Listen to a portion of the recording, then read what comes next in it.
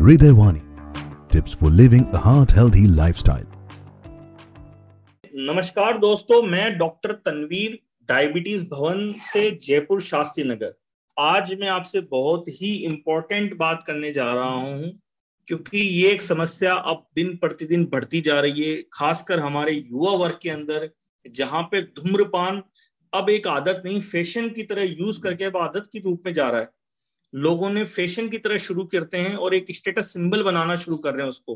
तो आज मैं इसी बारे में थोड़ी सी बात करना चाह रहा हूं कि अगर हम सिगरेट या धूम्रपान छोड़ते हैं तो हमें क्या क्या फायदे होते हैं। सिगरेट के धुआं की अगर हम बात करें तो उसमें बहुत से रासायनिक घटक पाए जाते हैं, जो कि अधिकांश जितने भी घटक होते हैं वो हमारे स्वास्थ्य के लिए बिल्कुल भी अच्छे नहीं होते। ज्यादातर धूम्रपान के अंदर हम ये देखते हैं कि कार्बन मोनोऑक्साइड पाया जाता है। तो कार्बन मोनोऑक्साइड है, ये सांस के द्वारा हमारी सांस की नलियों में जाता है। यह जब एक बार फेफड़ों में चला जाता है तो इससे जो हमारा ब्लड सर्कुलेशन है, रक्त प्रवाह है, वो डिस्टर्ब होने लग जाता है और हमारी ऑक्सीजन की मात्रा को ये कम कर देता है। इसके अलावा जो हमारी धमनियां हैं, धमनियां मतलब हमारी जो खून की नलियां हैं, उसके अंदर कोलेस्ट्रॉल की मात्रा को बढ़ा देता है।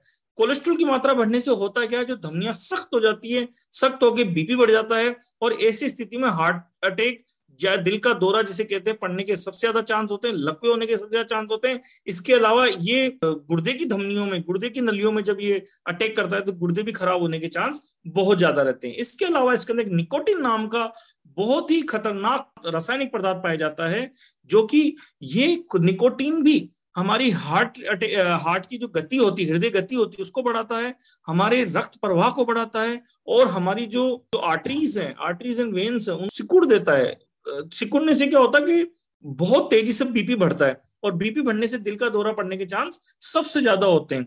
अमेरिकन हार्ट एसोसिएशन अनुसार अगर हम बात करें, अगर हम ये स्मोकिंग छोड़ते हैं तो आप यकीन मानिए पहले 20 मिनट में ही आपका जो बीपी है और आपका हार्ट की जो रेट है वो धीरे धीरे कम होने लग जाती है। एक और 12 घंटे के बाद अगर हम बात करें तो जो कार्बन मोनोऑक्साइड है, जो हम बात कर रहे हैं कि सबसे खतरनाक घटक है, उसका स्तर भी सामान्य हो जाता है।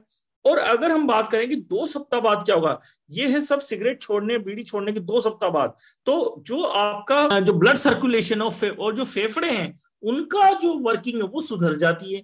और अगर हम बात करें 9 महीने बाद क्या होगा, तो जो आपकी सांस की नलियां हैं, आपकी जो ब्लड की नलियां हैं, उनकी सफाई होना शुरू होती है, आपको सांस लेने की तकलीफ कम हो जाती है। तो और बार बार जैसे दम भरना, सांस भरना, ये सब कम हो जाता है।